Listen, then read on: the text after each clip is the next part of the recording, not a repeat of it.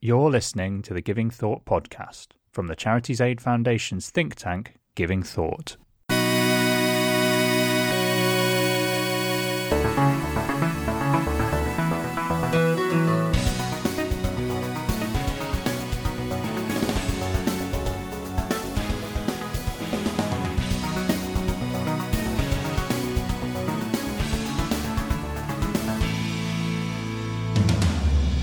Hello, you're listening to the Giving Thought podcast. This is the podcast from CAF's think tank, Giving Thought, in which we look at big issues and themes relating to philanthropy and civil society. I'm your host, as ever, Rod Davis, and this week we are in conversation with Joe Kerr and Sonia Ruparel. Both Joe and Sonia work for Turn to Us, which is a poverty charity based here in the UK that works with people in financial hardship, helping them to access advice and information so that they can claim benefits to which they're entitled. And Joe is Director of Impact and Innovation at the organisation, and Sonia is the Director of Programmes and Partnerships. And I sat down for a chat with Joe and Sonia a little while back now to talk about the work that Turn to Us does in addressing poverty issues here in the UK and kind of how they go about that and what that meant in terms of their views on the nature and causes of poverty. And we talked quite a bit about the impact that COVID had had on them as an organisation and also on the people that they work with and the way in which they address the causes that they're working on.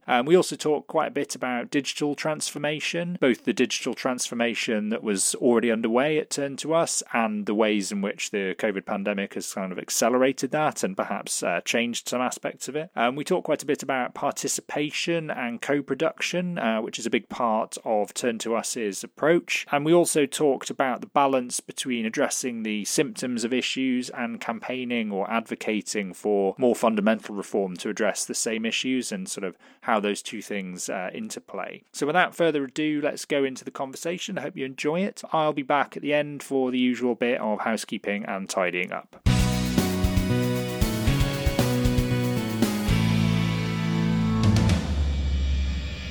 Okay, great. So I'm here with Joe Kerr and Sonia Ruparel. Hi, both of you. Hello, great to be here. And great to have you here. And Joe and Sonia are here from Turn to Us, which is a charity focusing on poverty issues here in the UK. But maybe the best place to start is if you could both say a bit about Turn to Us and what the organisation does and also kind of what role you play there. And maybe Sonia, if you could go first. Sure. It's great to be here. So Turn to Us, I should start with who I am. I'm the Director of Programmes and Partnerships. I've been with Turn to Us for a year and a half. And we are a national charity providing very practical support to people dealing with financial hardships, and particularly those facing life-changing events and shocks that are going to affect their finances. And we also sort of collaborate with others to really try to support the kind of causes of financial hardship. So we're not just dealing with the symptoms, but also the causes. So that's a kind of top line, and Joe can add. Absolutely. So my role with Turn to Us is that I'm the Director of Impact and Innovation. And that's a new directorate for the organisation. So it was set up at the beginning of 2020. And we are looking at understanding the impact of all of our activities and then looking to improve that impact, working across the whole of the organisation. And in some areas, the way that we will improve our impact is by building new innovations and kind of increasing the track record of innovation that the organisation has had to date. And what a time to kind of bring in those elements to the organisation. We've certainly had our impact tested over the last year, and we are a historic organisation. So I think we'll be celebrating our 125th anniversary next year, and it's maybe fair to say that certain activities like our grant giving are kind of running for years without really looking at that impact. So that's the sort of new direction of the organisation, really working in partnership with Sonia and her directorate. Great. Yeah, and I want to pick up on some of that around some of the innovation that's going on, and particularly some of the work around, digital transformation as well, which I think feels very relevant to a lot of organizations at the moment. I guess the first thing I wanted to talk about a bit was the impact of COVID. I mean, obviously, it's affected many organisations in the charity sector and the people and communities that they work with. What for you have been the biggest impacts, both on the charity yourselves, but also on the work that you've had to do and the people you're working with? Maybe Sonia, you could say a bit about that first. Sure. And I think we're still yet to see a lot of the impacts, and I think that we've got to kind of contextualize it in. We don't know long term how this is going to continue to affect us, but we've seen quite a tremendous upsurge in demand for our services, which is of no surprise. And as Jo said, we've started to look at what does that really mean for us, and what's the impact we're currently having with our work, and who are we actually reaching, and are we reaching those who have been worst affected? So we saw a kind of a massive increase in use of our benefits calculator, for example. So many people were thrown into a situation that probably they'd never anticipated being or been in before, where suddenly they needed to kind of look at what their entitlements and rights were. And we had an exponential demand for our grant making. So it's been quite considerable. So the impact has been big in terms of our responses, and how we've had to scale up quite rapidly, and in a time when the staff were all impacted also. And also, I think I'll probably leave Jo to talk about some of the research and stuff that we've been doing, but there's quite a lot of evidence that we're bringing out now to see like who has been worst impacted, and from a programmatic perspective, what that's meant for us is to look at that research, the research that we've done, the research that others have done, like Runnymede, to go, well, actually, who has been worst affected, and what is our role in supporting those people? And so we're launching a new program now with partners around supporting those from Black, African and Bangladeshi communities very specifically, because we've noticed that those communities, from the research that we've seen and the impact that we've been having, really have been less able to access services and less likely to access their actual entitlements, what they're entitled to. So we're trying to target our programming and think harder about how we do that as we go forward. And as I said, I think just keeping a real eye, there's been some fascinating stuff. The New Economics Foundation put out some stuff quite recently about, the kind of longer term impact, and it's likely that, that a third of the country almost are going to be struggling financially. And what does that really mean for us much longer term? So there's that kind of crisis response stuff that we've gone into, but now we're starting to think, what about the longer term? What does this really mean for our business as usual work as we move forward? Jo might want to add, will want to add. Yeah, absolutely. So in terms of our understanding of the different people, different groups impacted, and how we've seen that impact change over time, I think right at the beginning of the pandemic, we were able to understand that this wouldn't just be a health crisis, that this was an economic crisis that would deeply affect people's lives. And we maybe didn't foresee the amount of time that would, the time span that would kind of be over, but definitely right from the beginning, having conversations with people who were telling us, if I have to self-isolate, how am I going to be able to, afford to pay my bills and feed my family because I won't be able to work? If I am in lockdown, I don't work from home.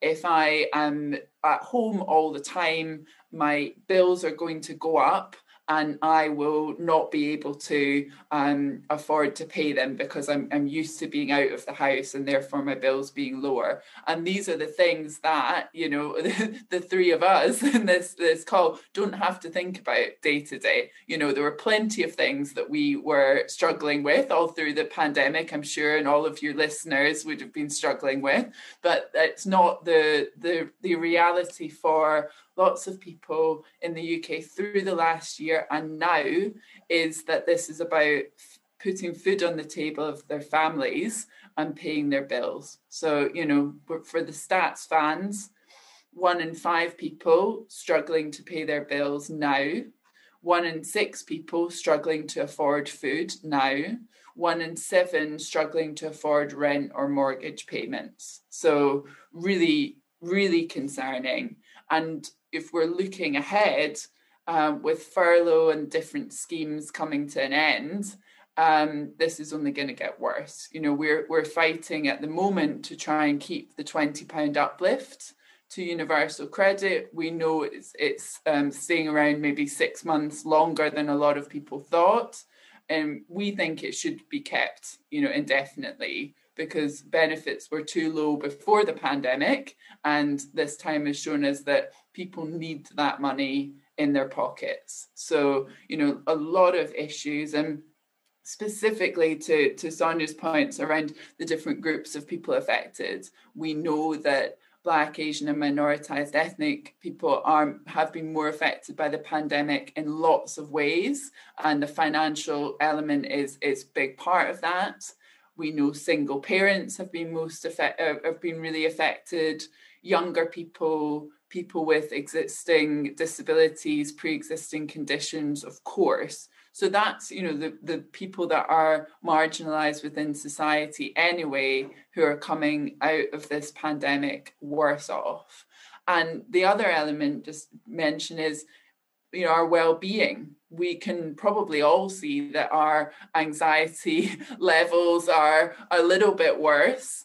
But if people are struggling with their finances and all of those different elements that we've said, not being able to put food on the table, pay bills, etc., then your well-being is going to be worse anyway. So adding that, the effects of COVID to that, we're really seeing a mental health crisis linked to an economic crisis that I think is really going to weigh on people in the coming months. And, you know, it's kind of an odd thing to say, to be pleased to be able to play a role in helping recovery. But it is probably a feeling of the right place at the right time, working for an organisation like Turn to Us and the programmes that we deliver.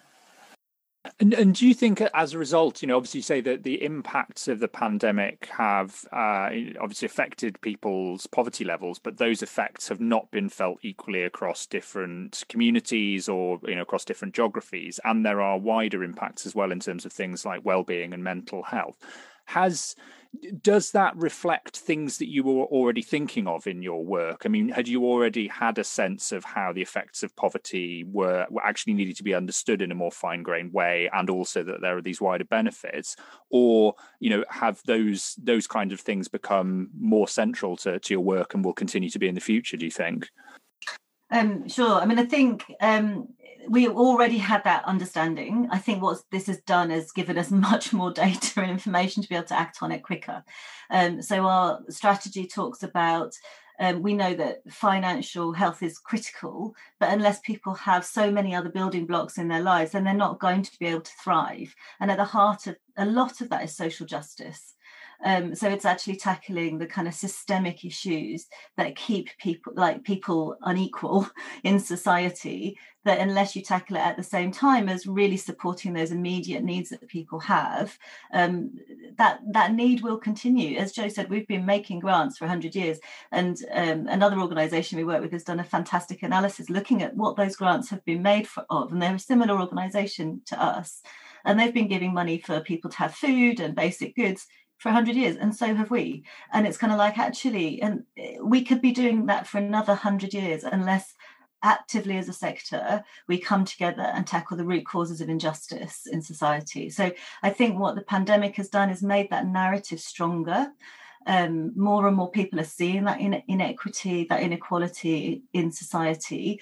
There's been a tremendous swelling of support, community action that we've never seen before. So there's a real opportunity. I've come from a humanitarian background. They use a horrible word called crisitunity. So an opportunity can come from a crisis where things are kind of molten, changing. There's opportunity to make change. And unless we take that opportunity, then we're failing the people that we exist for.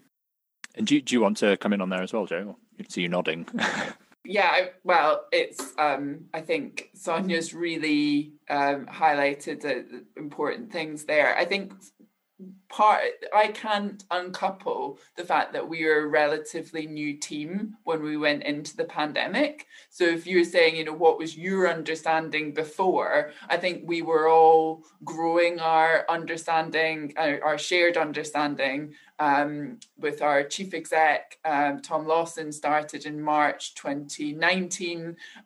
Sonia and I were in an interim contracts and then got our permanent roles really soon before the pandemic.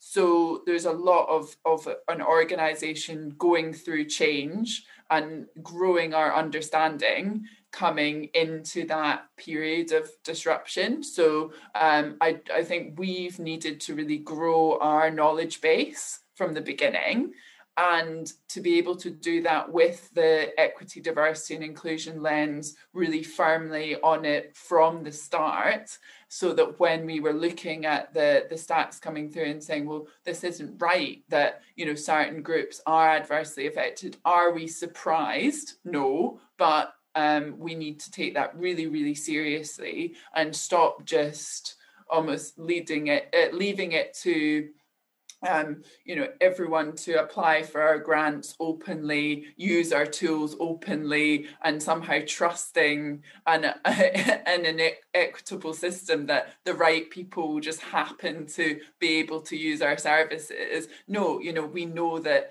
we are in a country where there is white supremacy. You know, there is deep inequalities, and the system is stacked against different groups of people, and we need to address that. And I think we've been fortunate that we can build that into the really early stages of the leadership of the organisation and the way that it is functioning now. I think it's really fascinating, and I think particularly for an organisation with, as you say, a long history. Actually, I'm sure, you know, the organisation has evolved many times over that period. To be talking in terms, you know, using, you know, words like justice and rights, which is really encouraging, but actually kind of highlights a sort of tension that exists within charity between the idea of charity as something that just kind of addresses the symptoms, particularly of an issue like poverty, and the idea that it's more about helping people to seek justice and the rights to which they're entitled. And it seems as though the work you do at Turn to Us very much kind of sits right between those two things. Do you ever find that it's, you know, there's a challenge in balancing them between sort of the work that you do trying to help people make the best of the system as it is now, and the work that you want to do pointing out how the system needs to change fundamentally? So I think justice, rights and the way that we're working is changing. So I would say this is new to the organisation. So I think that's very real, what you've highlighted. What we do know, though, is if a person is taking a really hard choice between eating or paying their bills, paying for their heating, getting their school uniform, they're not going to be in a place where they're going to be seeking other services, collectivising to challenge and demand rights, because you've got to deal with your immediate needs. So I think that tension is real, but it's also, unless you are supporting people with what their immediate needs and demands are to enable them to take choices and to challenge the system, then they won't be able to do that. And so I think it's an important tension for us to continue to hold as we build our rights analysis and as we build our kind of thinking around, you know. And I think that's been a really fascinating conversation we've been having as an organisation. Actually, is people do have a right to social welfare. It's a fundamental right, and there's £19 billion of unclaimed benefits. So there's so many of those rights have been denied people, and we're only there. We only exist because those rights have been denied. So the only reason we make grants is because people don't have enough food, and that means their right to food has been denied them by the system and the structures around them. But unless we support them to meet that immediate need for food, the rights analysis becomes just a lovely theoretical conceptual thing that nobody will care about, because they've got hard decisions to take in their actual daily real lives. That might be a bit conceptual, but no, I mean, we're all about conceptual here on the podcast. It's always about sort of joining the dots between that, and I think engaging with these, you know, they're important issues for the sector at a theoretical level. And I feel as though some of these issues that felt quite conceptual a few years ago and interesting to talk about, but hard to connect with the real world. I think the pandemic has really brought them to light. I think people's questions about, for instance, where the boundaries between our expectations of responsibility of the state and what charity provides and what we can demand, as a result of rights, and what we should sort of expect as a result of charity, are very much front and center in lots of people's minds, and rightly so. So I think it's a great time to be grappling with these questions. I don't know if you had anything you wanted to add on that, Jo. Yeah, I would say, I agree that that there is a tension, and that we're continuing to work with that tension. And yeah, I welcome the conceptual discussions, and I think it's interesting to me looking at it from a co-production perspective. So we do a lot of work with our we call them co-production partners, because that's what people would like to be called. So people who have lived experience of poverty and financial hardship, who work in partnership with us to shape our different areas of work, and really broadly across the whole organization. And people tell us that they want that they need money in their pockets, and have needed money in their pockets at certain times. But when we work with them around, what it means to thrive, what would help them have long-term sustainability, then it's much more about relationships, much more about deeper meaning, and about feeling that they're on a positive trajectory, things that I'm sure we can all identify with. So nobody really wants to continue to have grant funding, or continue to have maybe benefits for the longer term. It's something that is needed for some people, but it's not everyone's goal. So how can we be part of that for people where social justice or an absence of oppression are things that people tell us that they want and need and strive for? It's not just us kind of saying, well, that's what you must have. These are the voices of people telling us that regularly. Yeah, this brings me on to something I really wanted to ask you about. I think one thing I've talked to a number of people on the podcast about, in the context of things like the interest in participatory grant making, is about models that shift power from those with the assets or the funders when it comes to decision making. So you're not just moving financial assets, you're actually moving the power about how to decide what happens with them. And I thought it was fascinating to see that is part of the core part of the strategy at Turn to Us. Have you found any challenges in doing that? Because it sort of strikes me that, in genuinely kind of going into models of co-production or giving over decision making to the people with lived experience, sometimes that is going to throw up things that you, as a funder or a charity, might not have expected in terms of what people identify as their key issues or what they would like to do with the resources. And, how have you managed any of that? Have you sort of found people have surprised you, and has there been any kind of resistance within the organization, or have you had to have conversations about how you kind of manage some of those tensions? Yes and yes. So our journey, our process with co-production is probably about just over 18 months old. So in terms of really investing in it, bringing in a member of staff who anchors it within the team, and we've now got our frameworks and our toolkits, and we're starting to embed our processes and ways of working that we want to be consistent across the organisation. But it's been a fun time to work a lot of that through, and I note that many organisations talk about wanting to co-produce, wanting to have different involvement activities, but there are often barriers about it being, too hard, too complicated, or just not sure how to set it up. And, it is really difficult, not because the will isn't there, not because we don't know that it's the right thing to do, but when you bring in people who are different, not part of your staff team, they're going to have different views, and they're going to bring challenge, and that can be really uncomfortable. and how do we sit in the discomfort and hear all of those different opinions, and then how do we synthesize all of that alongside the professional expertise of our colleagues and the data and insight that we have, so that we have one kind of evidence base to make decisions from. Because we're not saying suddenly that, data doesn't matter anymore, we'll just chuck that. Or we're not saying that our staff team are not smart and capable, we'll kind of chuck that. It's about bringing it together and really being one team with different expertise and different offers to share. And there is the potential to do lots of co-production and do it badly. And I've seen that, and sometimes we get it wrong, right? And we need to be really aware of that and learning from that, and pitfalls that we might bring only one co-production partner into a workshop, for example. That's not going to get the best insights because they'll be kind of isolated person, and we can't look to one person to bring all of that insight.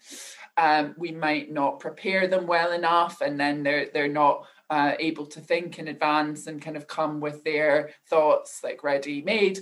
We might not be able to support them enough over the long term, and we see that interactions where it's not just one isolated workshop, it's a series of interactions building to different insights works better. And we've done it all, and made all the mistakes. I'm sure we'll make more mistakes, but I think so far what we've been able to do is to provide a safe container for co-production work.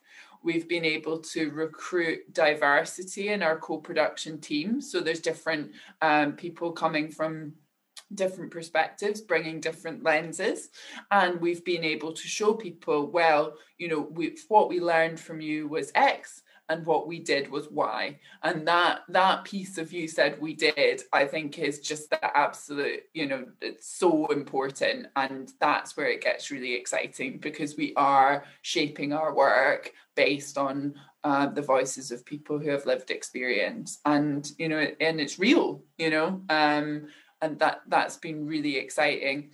When it comes into territory of participatory grant making and where it really touches those elements of our work, that's where it goes into Sonia's domain. So probably bow to her expertise of where it might come into play there. Sure, I'll come in. So yeah, I think it's really exciting. I feel, and in conversations I have within the individual grant making sector, it is a very old sector. It's quite paternalistic. It's sort of set up with a very Victorian mentality of supporting the deserving poor, and so moving well away from that narrative as a sector is going to be fascinating. But I feel that there's some energy, not just from Turn to Us, but some of our peers as well, and we're trying to look together about how we can be more transformational in our grant making. So it's exciting. I think we will hit lots and lots of barriers, and there's some really exciting work going on in participatory grant making, but most of it, the majority of it, is with foundations and organisations, the kind of community-based kind of building community initiatives rather than individuals. But I am really excited to see where we could go with kind of place-based, community-based participatory grant making. It's not going to be a quick win, because it all, as Joseph, based on relationships and trust. Everything is, if you want to make transformational change, unless you build relationships from the bottom up and really build that trust, it's not going to happen. And especially with individual grant making, there can be a lot of accountability issues. Right? You've got to be completely transparent. There's the stigma that gets attached to people when they ask for money or they're eligible for money, that people feel that kind of tension within themselves about whether that's the right thing for them and the right thing to do, and what if other people find out. And there's a whole range of kind of stuff that goes with it. that I think is critical for us to take our time to properly understanding co-production, to properly work with partners and community organisations on the ground. We're a national organisation. We've got a very incredible national presence and huge amounts of data at a certain level, but we haven't done very much kind of localized place-based work, and to do participatory grant making, we have to be able to say, well, what's our role in that? We don't want to take over local organizations. We don't want to go stamping around in communities. Here we are, here's our money. That's just not the way that we want to work when we want to build equity within our partnerships with our co-production partners and with participatory grant making. So I can see a really, really interesting future in this space, and I can see us working well with others to drive the sector to think differently, in much the same way as the foundation, the kind of trust that the sector has been able to move. Yeah, it's really interesting. And one thing that struck me when you were both talking is when it comes to participation, I think particularly around issues that have a focus on justice, there are existing organisations and community groups that are very relevant, but also increasingly there are informal networks and sort of more digitally enabled movements springing up and sort of mutual aid groups. So there's this whole proliferation of different approaches.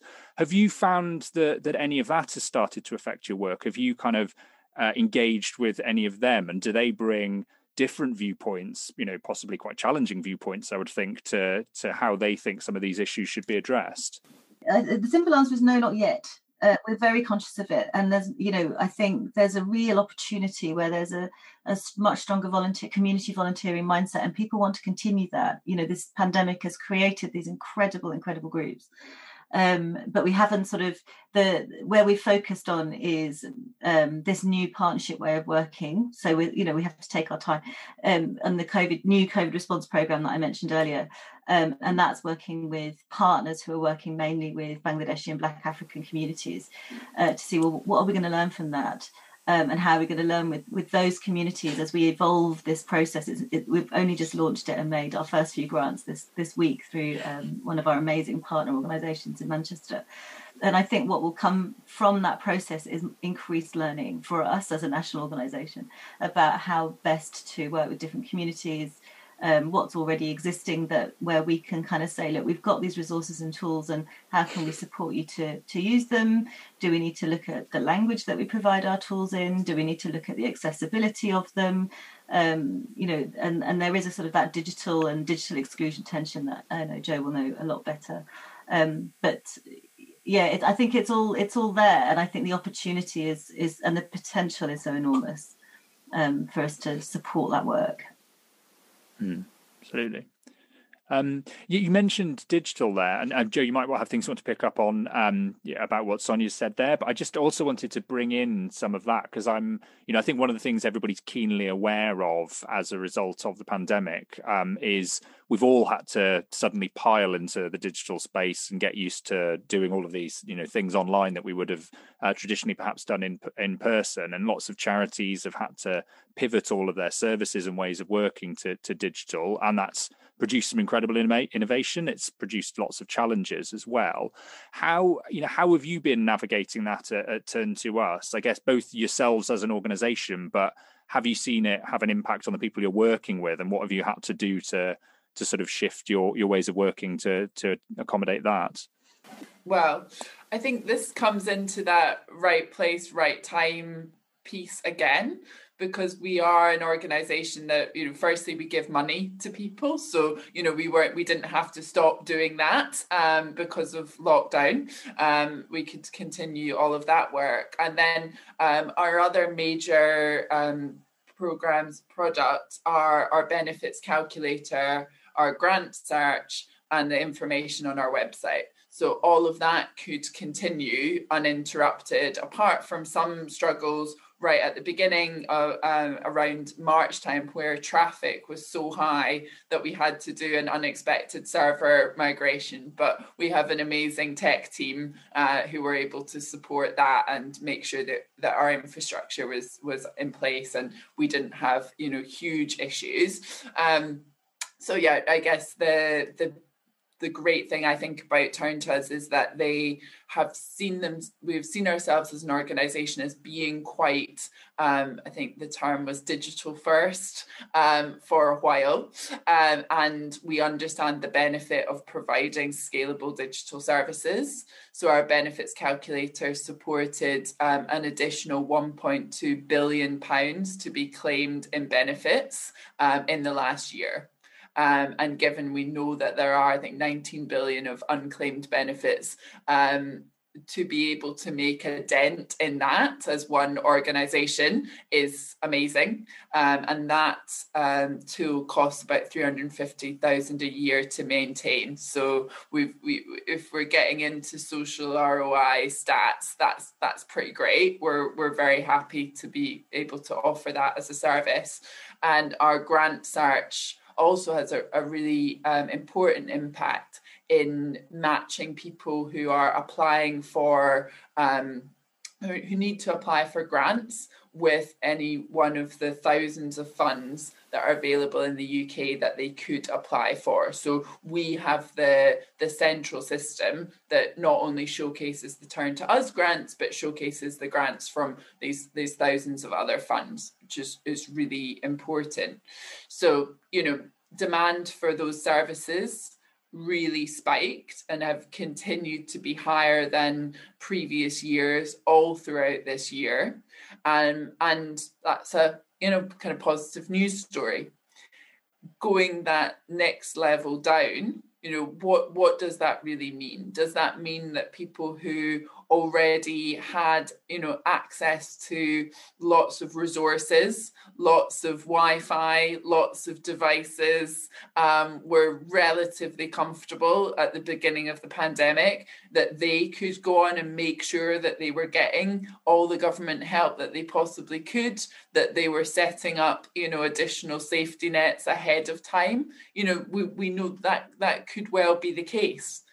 Because we, having a very digital offer, don't necessarily touch on those people who are excluded, are digitally excluded, and are some of the people who are also experiencing other forms of exclusion. So we have a contact centre.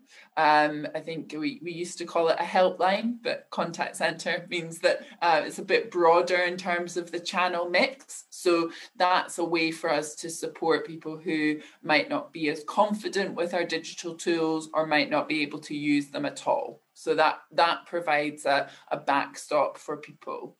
And making sure that we are available to people through different means if they are not able to use digital, it is an important consideration. So how do we keep the scalability? How do we make sure that we are not denigrating the reach and importance of our digital tools, and that we are planning for the future in terms of, we know that the benefits calculator and the grant search have been really impactful. What are the new innovations in digital that will be impactful for the next 5-10 years? That's really important work, and we should be doing that. At the same time, how are we planning for those people who might not have access or might not have as much access? And that is an important part of our innovation work for this year, actually, as we work on an innovation pipeline and start to look at those tools. We've got a really interesting project at the moment. We're working in partnership with Nesta to digitize our grant giving process.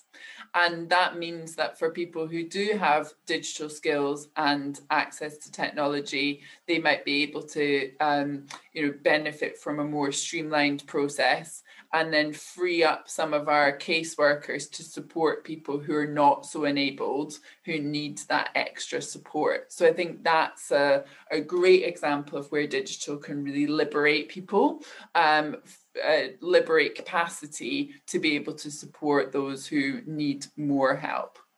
And it's, this is an expansive question, Roger. There's so many ways you can take it in terms of the different things that we want to look at.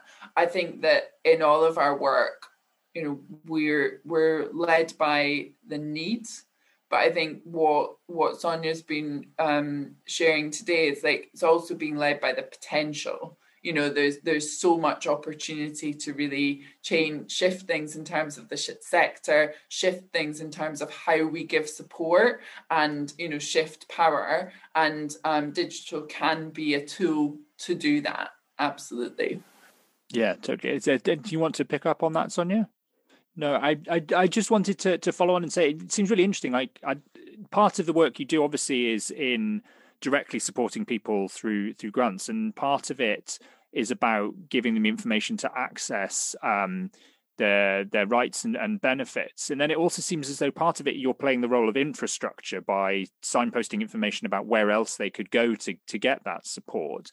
And it feels as though infrastructure has been a really important topic of conversation during the pandemic, because I think suddenly everybody's realised quite how important infrastructure within civil society is, and also how important it is to have it in place before crisis hits, because it's slightly too late to be putting it in place once you have to deal with the effects of a crisis. Do you get any sense that there's been a kind of renewed appreciation of the importance of infrastructure? And I guess, do you guys see yourself to some extent as partly a provider of infrastructure within the sector? I think we have huge potential to be part of those conversations and move towards better infrastructure, because we have now a background and built up expertise in digital. Not all digital is infrastructure, and I don't want to denigrate that importance of relationships, because without having those relationships in place, we're not building and sharing anything. But if we understand how digital products and digital infrastructure is built and developed, then we can play a really important part in that conversation. If we're supporting people to become financially sustainable and to thrive, and that we want people to have the autonomy to be able to take that on for themselves and drive that for themselves, then we need to be looking at shared infrastructure between charities and grant giving organizations, but also looking and paying attention to where the public and third charity sector meets. So if we're thinking about our benefits calculator and how we then send people towards the DWP and into the benefits system, how can we be supporting those people to navigate that system well, and what responsibility can we take on, and then what is actually the DWP's responsibility and their piece. And we've been really lucky to be part of a project that was funded through Catalyst and National Lottery Community Fund to work with other charities to look at what are the different ways to support people to claim universal credit more easily and more quickly. And that is something where we've built, I think, 5 prototypes, and we've been testing out those prototypes and working with people who have either been navigating the benefit system now or navigating it recently. So they were able to bring in their input, and now we're working with the DWP to showcase those prototypes, test them, look at what we could take forward together, what they might take forward just themselves. And I think that is been so beneficial and so fascinating, because we don't want to cut out the real value that the charity sector can bring and say this is all on the government to do. I think in the current setup that wouldn't be very effective, but neither do we want to go off and say, well, in our charity bubble we're going to build loads of services that don't interconnect. So I think we're looking for that interoperability really and read across, because I think that is the approach that will help the most people, and that's got to be our aim. Yeah, it sounds fascinating to hear the work you're doing there in sort of testing out prototypes and working with DWP. I think that's a really potentially valuable role for the sector to be playing. And as you say, if at the end of that it results in them taking it on and doing it themselves, probably so much the better, given the scale at which that can happen. I'm aware I'm in danger of taking up too much of your time. I wanted to just ask a little bit about funding and to some extent sort of fundraising. I'm really, obviously, one of the things that's on the mind of lots of charities at the moment is that, you know, the economic impact of COVID and lockdown measures and what that's meant in terms of the options that are available for fundraising. Have caused lots of challenges for charities, but also there've been lots of shifts in the way that funders have been operating. Perhaps, you know, Sonia, you could say a bit about what your main income streams have been traditionally at Turn to Us, and, you know, because obviously you've got some assets of your own by the sounds of it, because you're making grants, but do you also have money from other grant makers or from corporates or individuals? We have been in a quite interesting situation in Turn to Us, because we traditionally we own some care homes, and the profit from those care homes also comes to us, and the care home industry has obviously been affected by this pandemic as well. So we have a slightly different dynamic from one of our kind of really considerable income streams that's kind of kept us going for a very long time. We traditionally, our kind of fundraised income has been about, I don't know, what, £1 million a year, Joe? I think it's about that. And last year we had an exceptional year. I think, again, back to Joe's thing of right place, right time. What people need in crises is information and money. They need to know what they're entitled to, and they need the money to get going. And we just felt like we were the right organisation, and we had an appeal with the Telegraph that raised a really astonishing amount for us. It was an unusual appeal. They don't usually do them just in the middle of the year, so we were very, very fortunate. And from there, we were able to expedite some of the work that Joe's been talking about, because we had a little bit of extra funding to do so. The trajectory for the future is probably harder. I think in a crisis, again, people kind of come around, and then the money kind of starts to flow, and then, you know, people kind of retreat back to business as usual, and, you know, the economy has been affected, and I think we're kind of yet to see what the real impacts of that will be for funders. We do have some, you know, lovely funding from organisations like the Oak Foundation and those, but you know, we've got a way to go really to kind of get back to the levels of where we were before, because, you know, of course, income is being affected, and it's a tough environment for charities, I think. Yeah, absolutely. Have you felt that the income streams that you have, I guess, are more resilient than if you were reliant on, say, face-to-face fundraising or trading income that was reliant on retail properties or that sort of thing? Yeah, I'm just not an expert here, but I'd say yeah. Yes, we've been very, very fortunate that our investments that we've had, because we have, you know, got endowments and investments, haven't significantly been affected. The care home industry, as I said, has been affected, and our fundraised income went up. And now we have to see how we can sustain that, so that we can keep the level of programmatic kind of interventions and ambition that we have to really make these transformational changes to kind of continue. And I think the only thing I'd add to that is really around funding innovation or funding new things, which, you know, does require restricted pots often, and requires work with trusts and foundations. It's really, for me at the moment, thinking about who those funders are, who are well placed to fund new things. So, you know, I mentioned our funding from Nesta to work on our digitising our grant giving processes. I'm also working on a project to build what we call the Local Needs Data Bank. So bringing organisations together to share their data and insight. And we have 5 partners. It's a project with NPC, Battle UK, YMCA, British Gas Energy Trust, and we'll be bringing more in. And we were really lucky to get some initial seed funding from Barrow Cadbury for that project. So another funder is kind of saying, well, we can see the vision in the future, and we're interested in that. Obviously, Catalyst, National Lottery Community Funds, Digital Fund. There are funders that get the new and get the future, but, you know, hopefully it's come across today. Sonia and I have so many ideas of what is innovative, what is new, what is the future. It's about those funders who really get that and want to work in partnership and are excited excited about it. And as we know, when tech is involved, we might not know exactly the bullet point list of everything that needs to be built at the beginning of the project. So how are we open to really testing and learning and being more invested in the vision rather than that detailed delivery plan?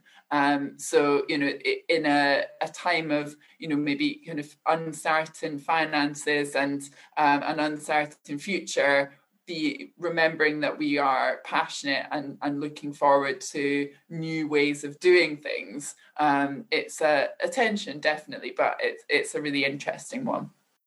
Absolutely, yeah. And then before I let you both go, is there anything you finally that you want to flag up that you've got coming out soon, or any kind of final thoughts you want to leave people with? Really open.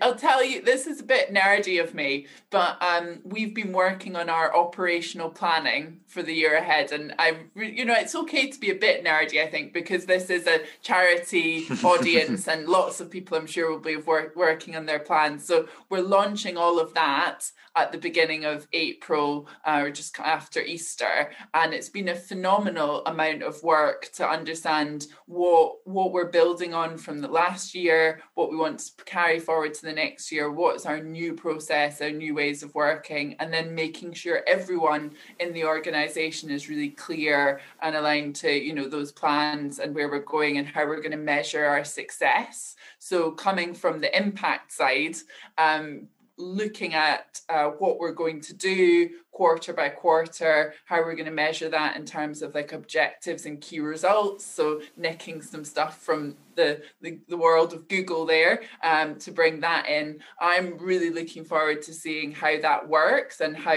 our planning process links into our learning, links into our evaluation, and then goes back into the planning, and seeing how we can build this year and forward. So that is my very nerdy thing that I'm excited about. I guess from my side, I might have already said it. I think so. I kind of pulled a face when you asked the question. I was like, I think I've said all this stuff. But I think for me, I think really looking at how we make grants differently in the future, and what does that look like with other programmatic interventions, because we know that just giving finance or people increasing their finance isn't enough to thrive. So how are we integrating that work with our partners, with communities, with this infrastructure stuff you talked about earlier? That's the stuff I think that can really sort of start to transform some of the kind of paternalistic approaches that can start to tackle the negative narratives about poverty, where people are really feeling ownership and their rights are being met, and it's not a charitable act, it's actually their entitlements, and that's what's really real. So I think there's a huge potential I'm very excited about to see where that might take us in the future.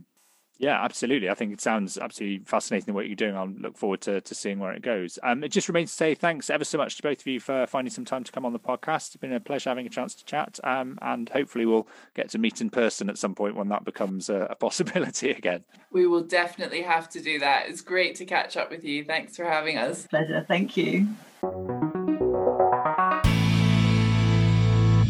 Okay, great. Well, my thanks again to Jo and Sonia for finding some time to come on the podcast. It's great to chat to both of them. I really enjoyed it. Hope you enjoyed listening to it too. I'll put links in the show notes to various things that we discussed that you can read more. If you're interested more broadly in issues around philanthropy and civil society, do check out the Giving Thought pages at the CAF website.